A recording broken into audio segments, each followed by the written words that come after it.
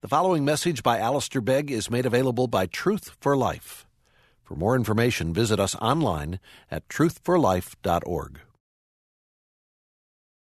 I invite you to turn with me to 2 Samuel and to chapter 21 and to follow along as I read from the first verse. 2 Samuel 21. And then actually you may just like to put a finger in Romans chapter 3. I'll read just a brief section from there also.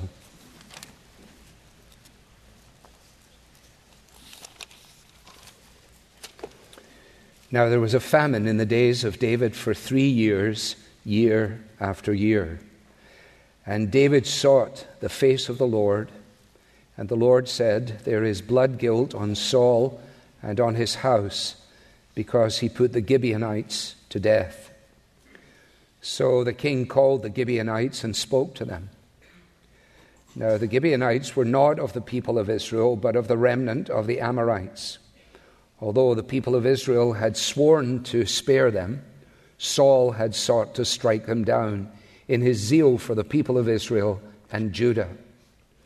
And David said to the Gibeonites, "What shall I do for you, and how shall I make atonement, that you may bless the heritage of the Lord?"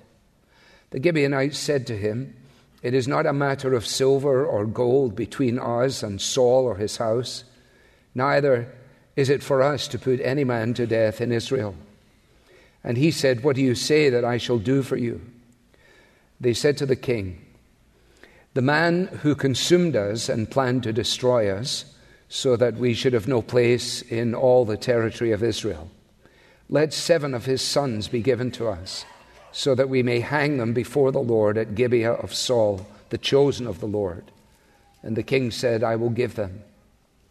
But the king spared Mephibosheth, the son of Saul's son Jonathan, because of the oath of the Lord that was between them, between David and Jonathan, the son of Saul. The king took the 2 sons of Rizpah, the daughter of Aiah, whom she bore to Saul, Armoni and Mephibosheth, and the 5 sons of Merib, the daughter of Saul, whom she bore to Adriel, the son of Barzillai, the Mahalathite. And he gave them into the hands of the Gibeonites, and they hanged them on the mountain before the Lord. And the 7 of them perished together. They were put to death in the first days of harvest, at the beginning of barley harvest. Then Rizpah, the daughter of Aiah, took sackcloth and spread it for herself on the rock, from the beginning of harvest until rain fell upon them from the heavens. And she did not allow the birds of the air to come upon them by day, or the beasts of the field by night. When David was told what Rizpah, the daughter of Aiah, the concubine of Saul, had done, David went and took the bones of Saul and the bones of his son Jonathan from the men of Jabesh Gilead, who had stolen them from the public square of Bethshan, where the Philistines had hanged them on the day the Philistines killed Saul on Gilboa. And he brought them up from there, the bones of Saul and the bones of his son Jonathan, and they gathered the bones of those who were hanged. And they buried the bones of Saul and his son Jonathan in the land of Benjamin in Zelah, in the tomb of Kish his father. And they did all that the king commanded. And after that, God responded to the plea for the land. And then, just briefly in Romans chapter 3 and verse 21, "But now the righteousness of God has been manifested apart from the law, although the law and the prophets bear witness to it. The righteousness of God through faith in Jesus Christ for all who believe. For there is no distinction, for all have sinned and fall short of the glory of God, and are justified by his grace as a gift through the redemption that is in Christ Jesus, whom God put forward as a propitiation by his blood, to be received by faith.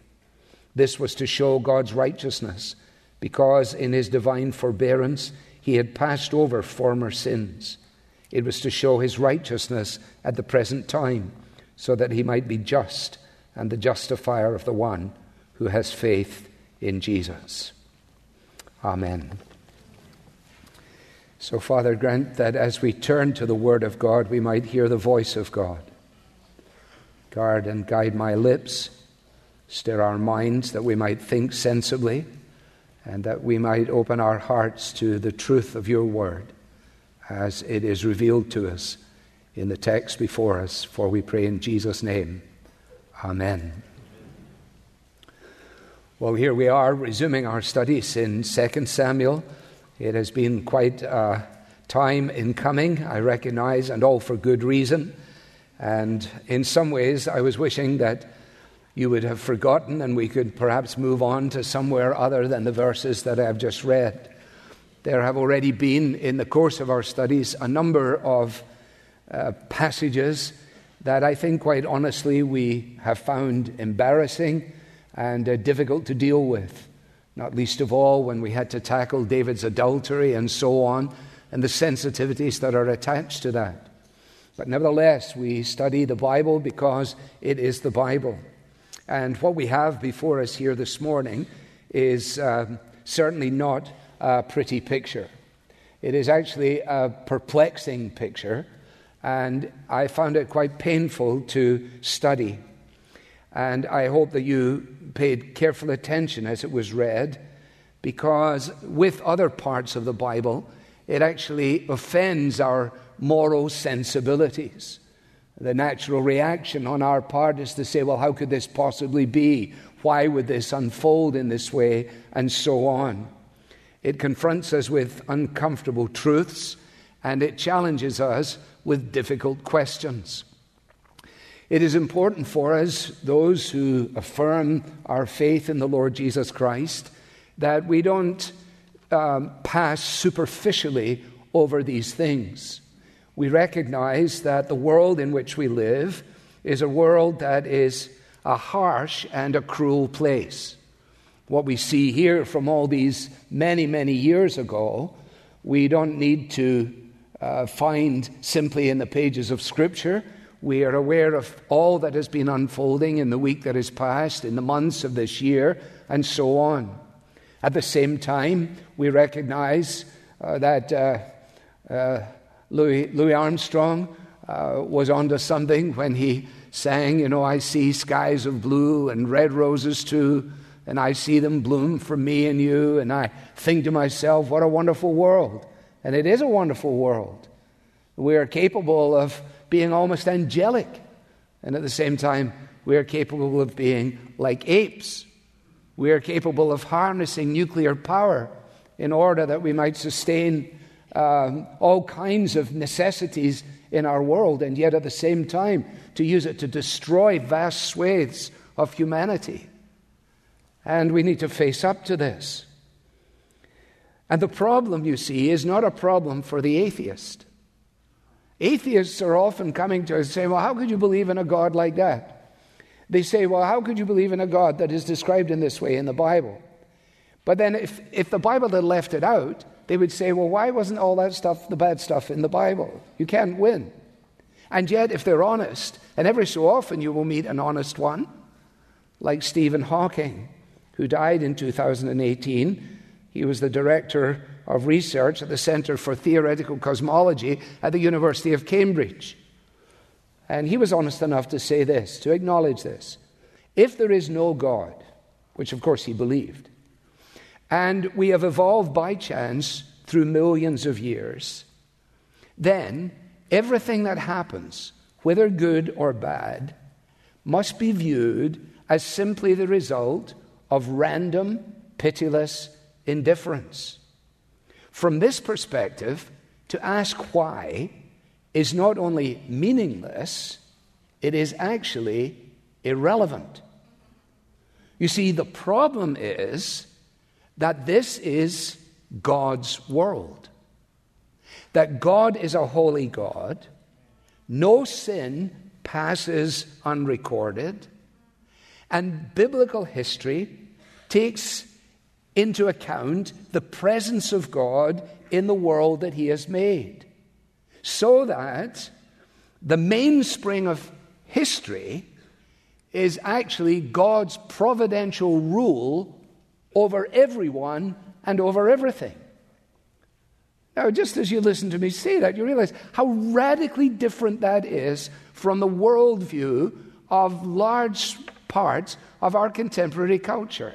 University faculties, school children, going about their business as if somehow or another there was no God to whom we are accountable and there was no one to whom we might look. But it is God's world, created by Him, sustained by Him, directed by Him, and that's where the problem lies. Because people then say, how can such things happen in God's world?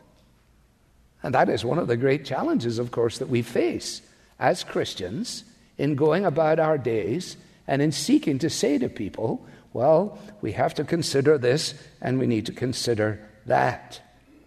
Well, it is a help, I think, to us to be confronted by this perplexing, sad, and difficult passage because it demands careful thought. If this was actually a movie, then it would have a warning attached to it. It would have a caption that reads, "The following film contains scenes that some viewers may find disturbing, and viewer discretion is advised." Because look at the picture. 7 sons hanged up, taken down. A mother shows up to sit there in the morning to bat away the birds of the early part of the day and to protect the corpses from the wild beasts as the evening shadows fall. What is possibly nice about this?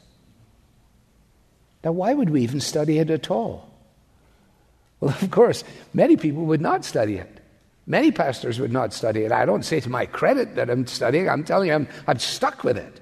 I mean, we finished 20, we have to do 21. It's not like I woke up, last Monday and said, I think I'll do that horribly difficult passage there at the beginning of 2 Samuel 21. No, it's because of our conviction.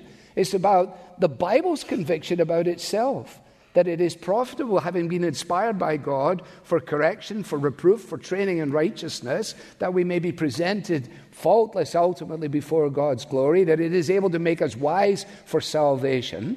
And in our kind of foundational verse that we've used throughout all of these studies, all the things that have been written in our former days were written for our instruction, so that through endurance and through the encouragement of the Scriptures, we might have hope. So, in other words, this is included in that whatever was written. And as we study it, apparently, it's going to cause us to endure. And through the encouragement that we derive from it, we're going to be filled with hope. Yeah. Okay. Now, what is our task? Our task is straightforward. And it's the same task for every passage. And that is to ask of the passage, what is it actually saying? What is it actually saying? Not to ask, what would I like it to say? Nor, what kind of emphasis might I give to it? Or worse still, how does it make me feel? But rather, what is it actually saying? Now, from 21 to the end of the book, we have 4 chapters which essentially form an epilogue. What we have here is a selection of material that takes countenance of various parts of David's reign. We ought to understand that it is not provided for us chronologically. Having said that, it is not haphazard. The way in which the writer puts together these chapters is very careful. But the way in which he deals with it is not by chronology, but rather thematically. As becomes obvious when you realize that he begins verse 1, now there was a famine in the days of David for 3 years. Well, when was that? Well, we're not told, except that it was in the days of David. That's what I mean. So you ought not to assume necessarily that the first verse of 21 follows chronologically from the last verse of chapter 20. The writer is putting the material together in the way that he deems best. And he essentially pauses for a moment in the succession story, which will be picked up again at the beginning of 1 Kings. Yeah, we're going to have to go into Kings for David to die. Just that's a government health warning right there. So this epilogue then, he decides to put not after the death of David, but before the death of David. And he includes this material. Now, let me try and work through the material here. First of all, in verses 1 and 2, we discover that famine was a problem, but it wasn't the real problem. It wasn't the real problem. You will notice the repetitious nature of it year after year.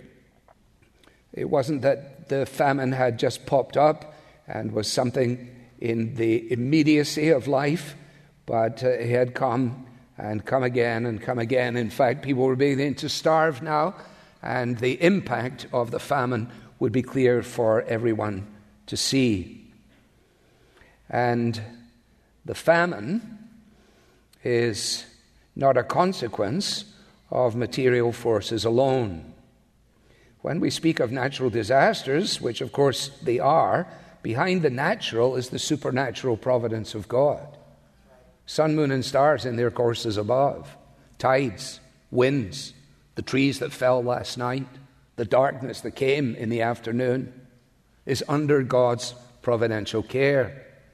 So that behind the natural disaster is the hand of an overruling providence. Judge not the Lord by feeble sense, but trust him for his grace.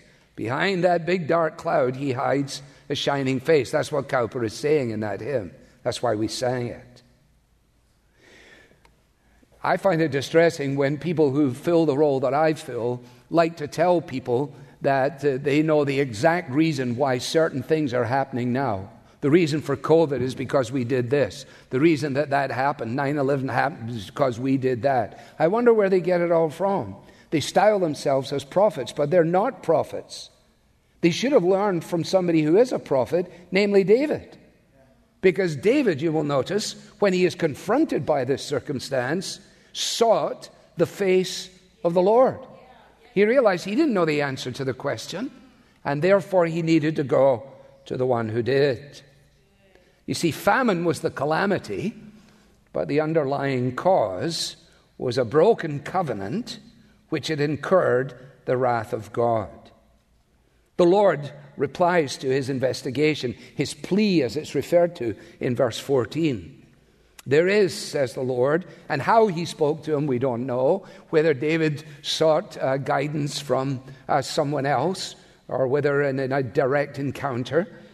That is pure conjecture. If we needed to know, we'd be told. What we need to know is here, and that is that there is blood guilt on Saul and on his house because he put the Gibeonites to death. Now, the background to this, and you're going to have to do some homework yourself to fill in the gaps here, or we'll be around for a long time this morning. The background to this is that Saul had polluted the land by something he had done. We're reading in Numbers at the moment as we're going through McShane. We haven't reached chapter 35 yet of Numbers, but you get the picture of it, or the reality of what I'm referencing in 35. And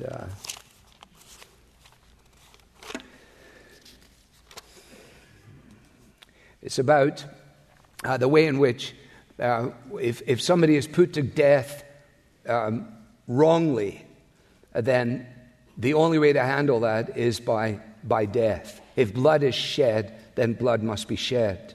And so the word is, you shall accept no ransom for the person who has fled in this way. You shall not pollute the land in which you live, for blood pollutes the land, and no atonement can be made for the land for the blood that is shed in it, except by the blood of the one who shed it.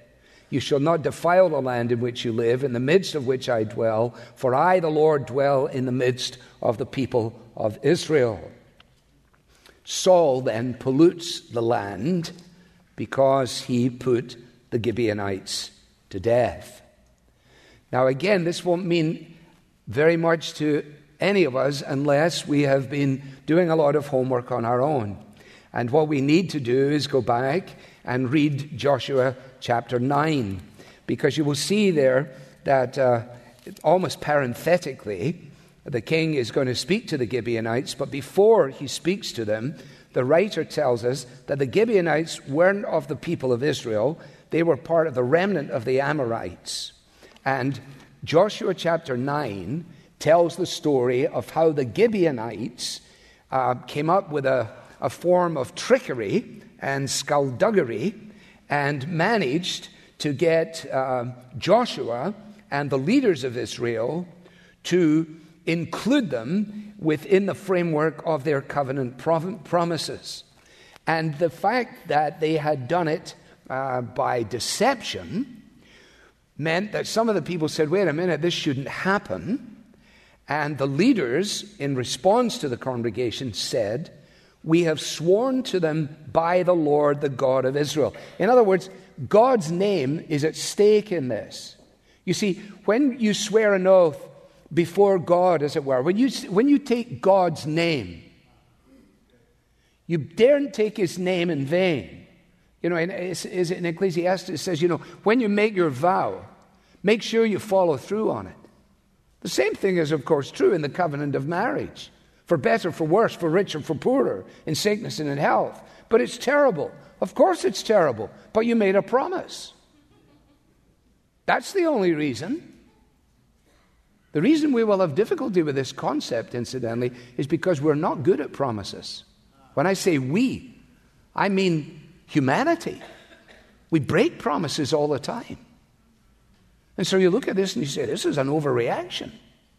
No, it's not an overreaction. The people of Israel, the leaders said to the congregation, we have sworn to them, this we will do to them, we will let them live.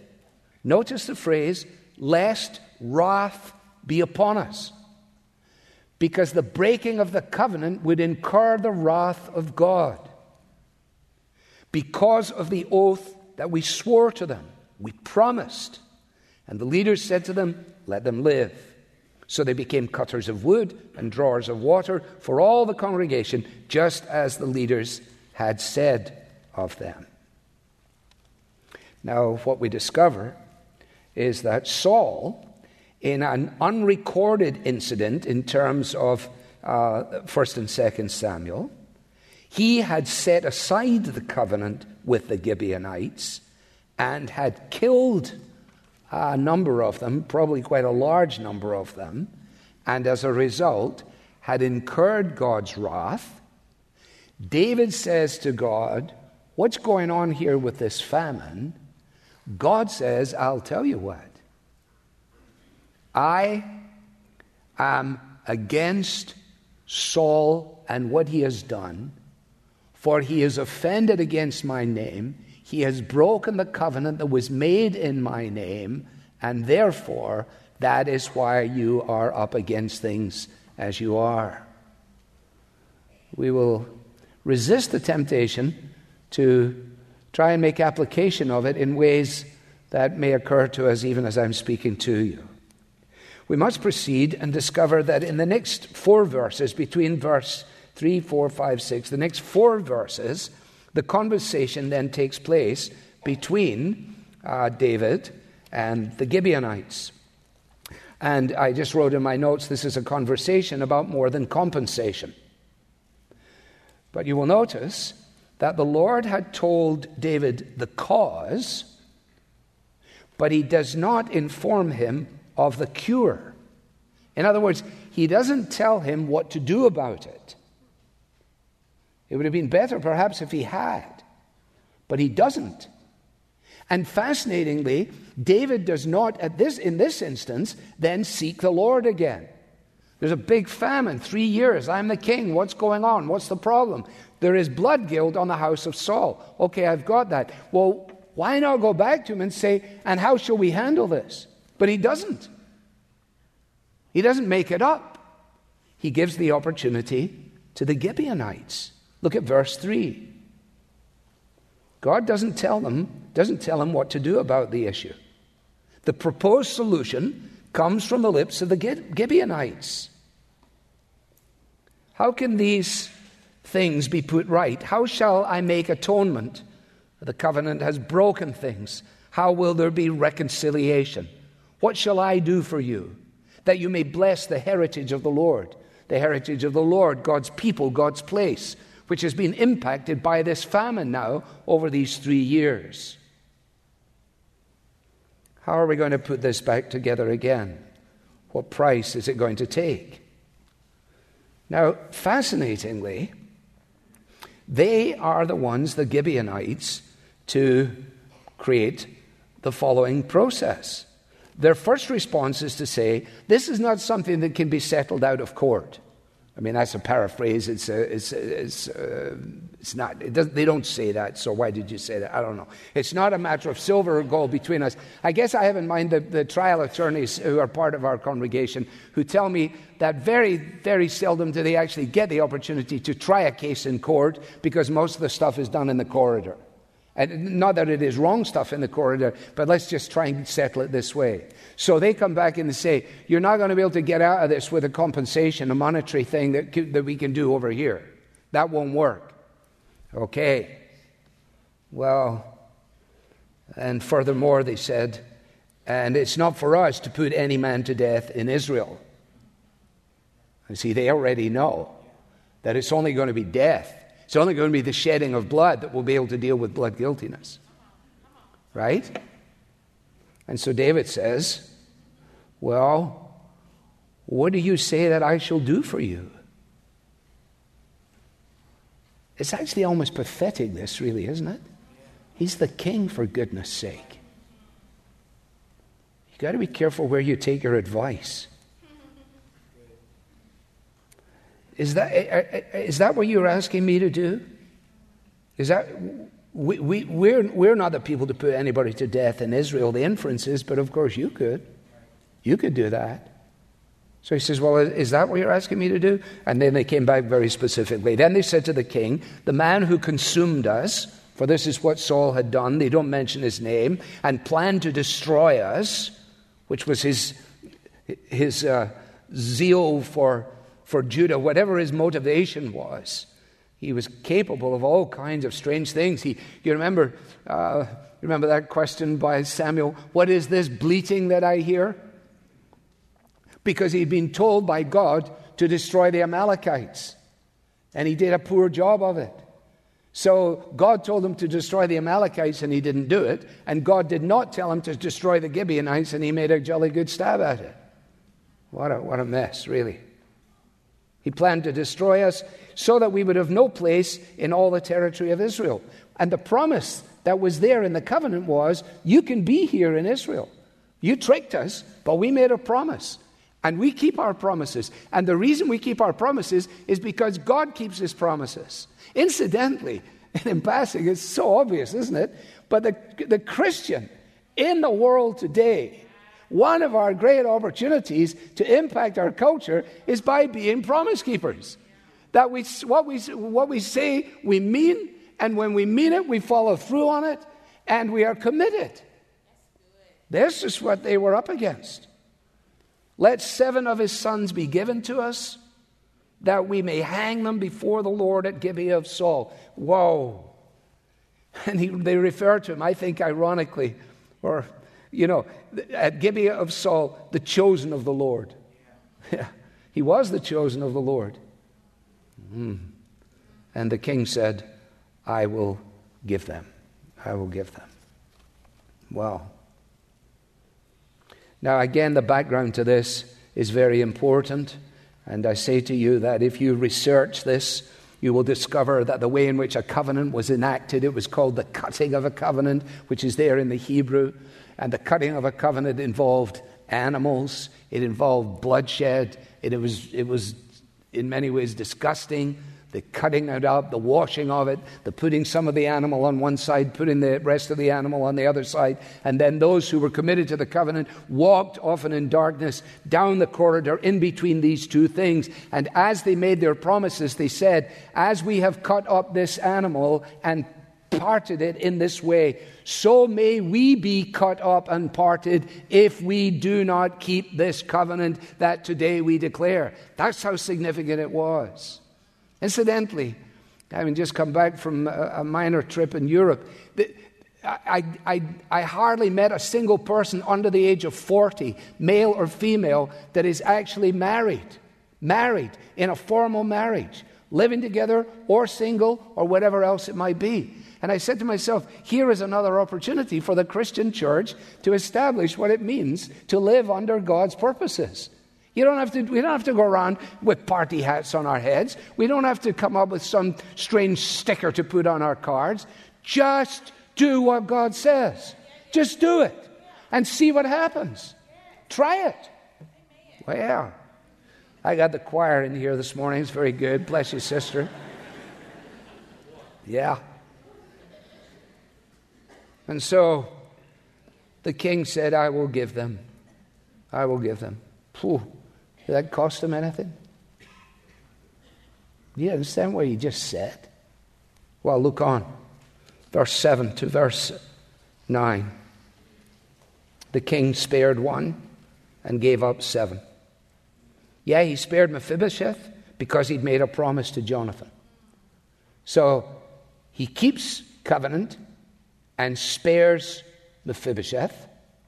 Saul violated the covenant, and the result is death. Now, the scene that is described is quite horrific, isn't it? The king took the 2 sons of Rizpah, the daughter of Aiah, whom she bore to Saul. She was Saul's concubine. Do you think she ever imagined she'd get herself into this? When Saul said, hey, you never know, do you? Yeah.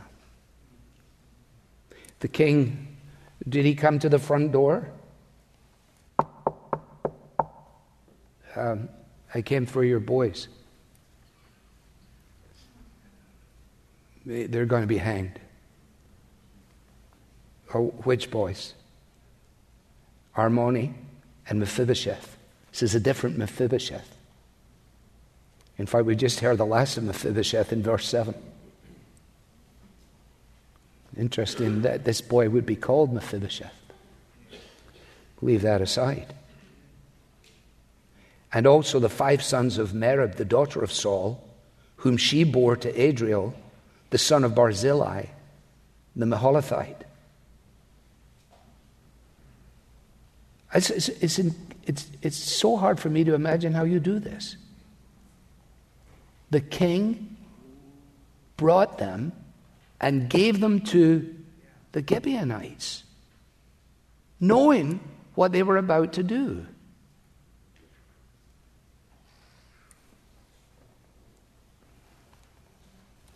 I don't know if he kept a journal. I'd love to have read what he wrote that night. Dear diary, my attempt today at dealing with the consequences of Saul's sin has proven totally inadequate. I'm trying to make myself feel better by what I just did for Mephibosheth. And the fact that Rizpah has done what she has done has set me on a track that also helps me to feel a little better about things. After all, although this has been an ugly, disastrous, devastating scenario, at least I've been able to provide a nice and tidy burial for everybody in the end. Wow, you're going to have to really struggle to get some benefit out of that. This all happened on the mountain before the Lord. They wanted it to happen in the location of Saul's home, and it did. And they were put to death in the first days of harvest, at the beginning of the barley harvest. Presumably there was no barley harvest, there was a famine. So you get that little note, don't you? It's a bit like in the book of Ruth. You get it again here. So people, like at 9/11, they would remember. They would say, you know, that was at the barley harvest, I mean, we had no harvest, but it was the time of the barley harvest. It marked it. It was unforgettable. It was ugly. It was devastating. It's unsurpassingly sad, and it's supposed to be sad. It's a solemn story. Squeeze your eyes together, and see if you can't manage as an outsider to look and think about a mother getting herself a bolt of sackcloth from wherever you get it, Michael's or wherever they have that stuff, and showing up with it and spreading it out and sitting on it, maybe making a lean-to out of it, so that she might be able to protect the corpses of her boys from the sun, that the vultures may be beaten back by her hands, and the wild beasts scared off by her cries. The horror, I suggest to you, defies description. Now we need to end. Let me end by suggesting a couple of things. One is that the sights and sounds and smells that are represented in this scene are not to be run away from by us. The reason that laments are in the Bible, in the Psalms, is because we all face harsh, cruel, devastating bits and pieces of our lives. And the response of belief is to make sure that we do not judge the Lord by our feeble sense, nor that we try superficially to say, of course, this doesn't really affect me. It affects us horribly. It affects us radically. And so let's learn to allow the parts that cause us to wince for a wee while. To learn from this. Let us also recognize that what we actually have here is an attempt by David at human justice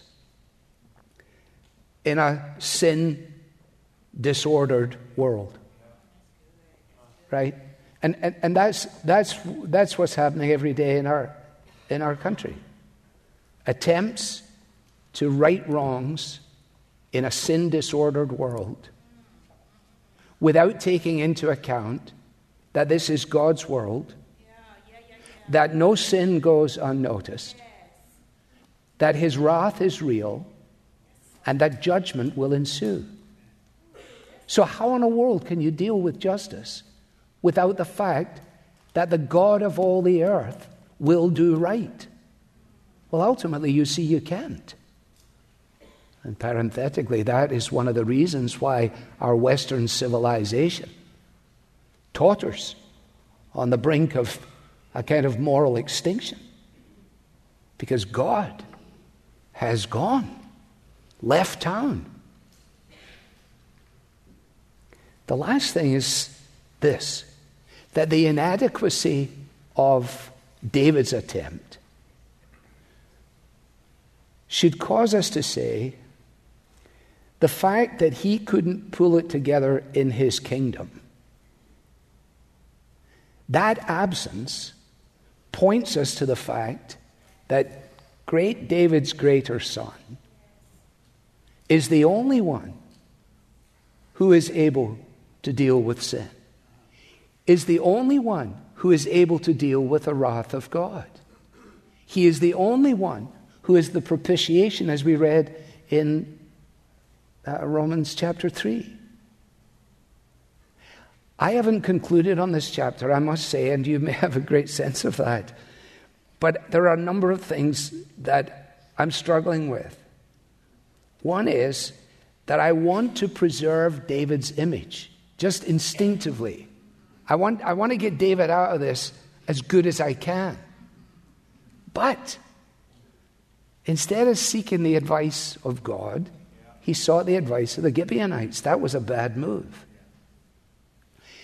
Then when they responded, he granted their request. Their request. That was also a bad move. Because their request was not God's way of dealing with sin. God's way of dealing with sin involved repentance. God's way of dealing with sin was not human sacrifice. God's way of dealing with sin is the provision of a substitute. That's the whole point of all the sacrifices. So that eventually the one substitution for sin is provided in the Lamb of God who takes away the sin of the world. Furthermore, David, I hate to even say this, but I'll say it anyway because maybe I'm wrong, and then I can feel bad about it later on. But it seems to me that David broke the explicit command of God in doing what he did. Fathers shall not be put to death because of their children, nor shall children be put to death because of their fathers. Each one shall be put to death for his own sin. The death of Saul's sons was not God's idea. It wasn't his idea.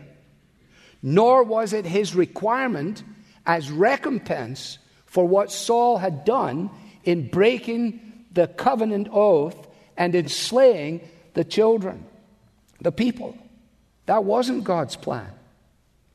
And last but by no means least, there's a more than even chance that in doing what he did, he actually broke the specific promise that he gave to Saul himself. Back in chapter 24 of 1 Samuel, after David has spared Saul's life again, and they have a big long conversation, and Saul finally says to him, "Now I know that you will surely be the king." You might remember this conversation. "And that the kingdom of Israel shall be established in your hand. Swear to me, therefore, by the Lord, that you will not cut off my offspring after me, that you will not destroy my name out of my father's house." And David swore this to Saul. Then Saul went home. Well, I don't know how you can get out of that. He said, "I won't do it." You say, "Yeah, but he was thinking about Mephibosheth." Maybe he was, I don't know. No, the horror of it all points to the horror that is there in the atonement when Jesus Christ, the healer, the helper, the friend of sinners, the carer of children, when he is taken and stripped and beaten and has a crown of thorns rammed on his head, and they make fun of him and they abuse him, and now he has to die the way some people died during COVID, with nobody there to hold his hand, nobody there to speak a word to him, nothing at all. That's how he died. Why? So that you and I may not face the wrath of God, but that we might be the beneficiaries of his sacrifice of atonement. And perhaps this sorry saga here in chapter 21 of 2 Samuel exists simply that through endurance of this attempt at exposition and the encouragement of the Scriptures, we might be pressed forward to Calvary. They don't get up too soon. Look at that. Wounded for me. Wounded for me. There on the cross he was wounded for me. And gone my transgressions. And now I am free. All because Jesus was wounded for me. Through endurance and the encouragement of the Scriptures, we might have hope. A hope that stands the test of time. You've been listening to a message by Alistair Begg from Truth for Life, and you're welcome to pass this sermon along to others, but please don't charge for it or alter it without written permission from Truth for Life. This content has been provided to you free of charge by the generous supporters of Truth for Life. For additional information about how you can support Truth for Life, please visit us online at truthforlife.org. There you'll find free message downloads from Alistair Begg, as well as links to our podcast, mobile apps, and other resources to help you grow in your Christian faith. Again, the website is truthforlife.org. You can also follow us on Facebook and Twitter to stay in touch with Truth for Life and Alistair Begg. Truth for Life, where the learning is for living.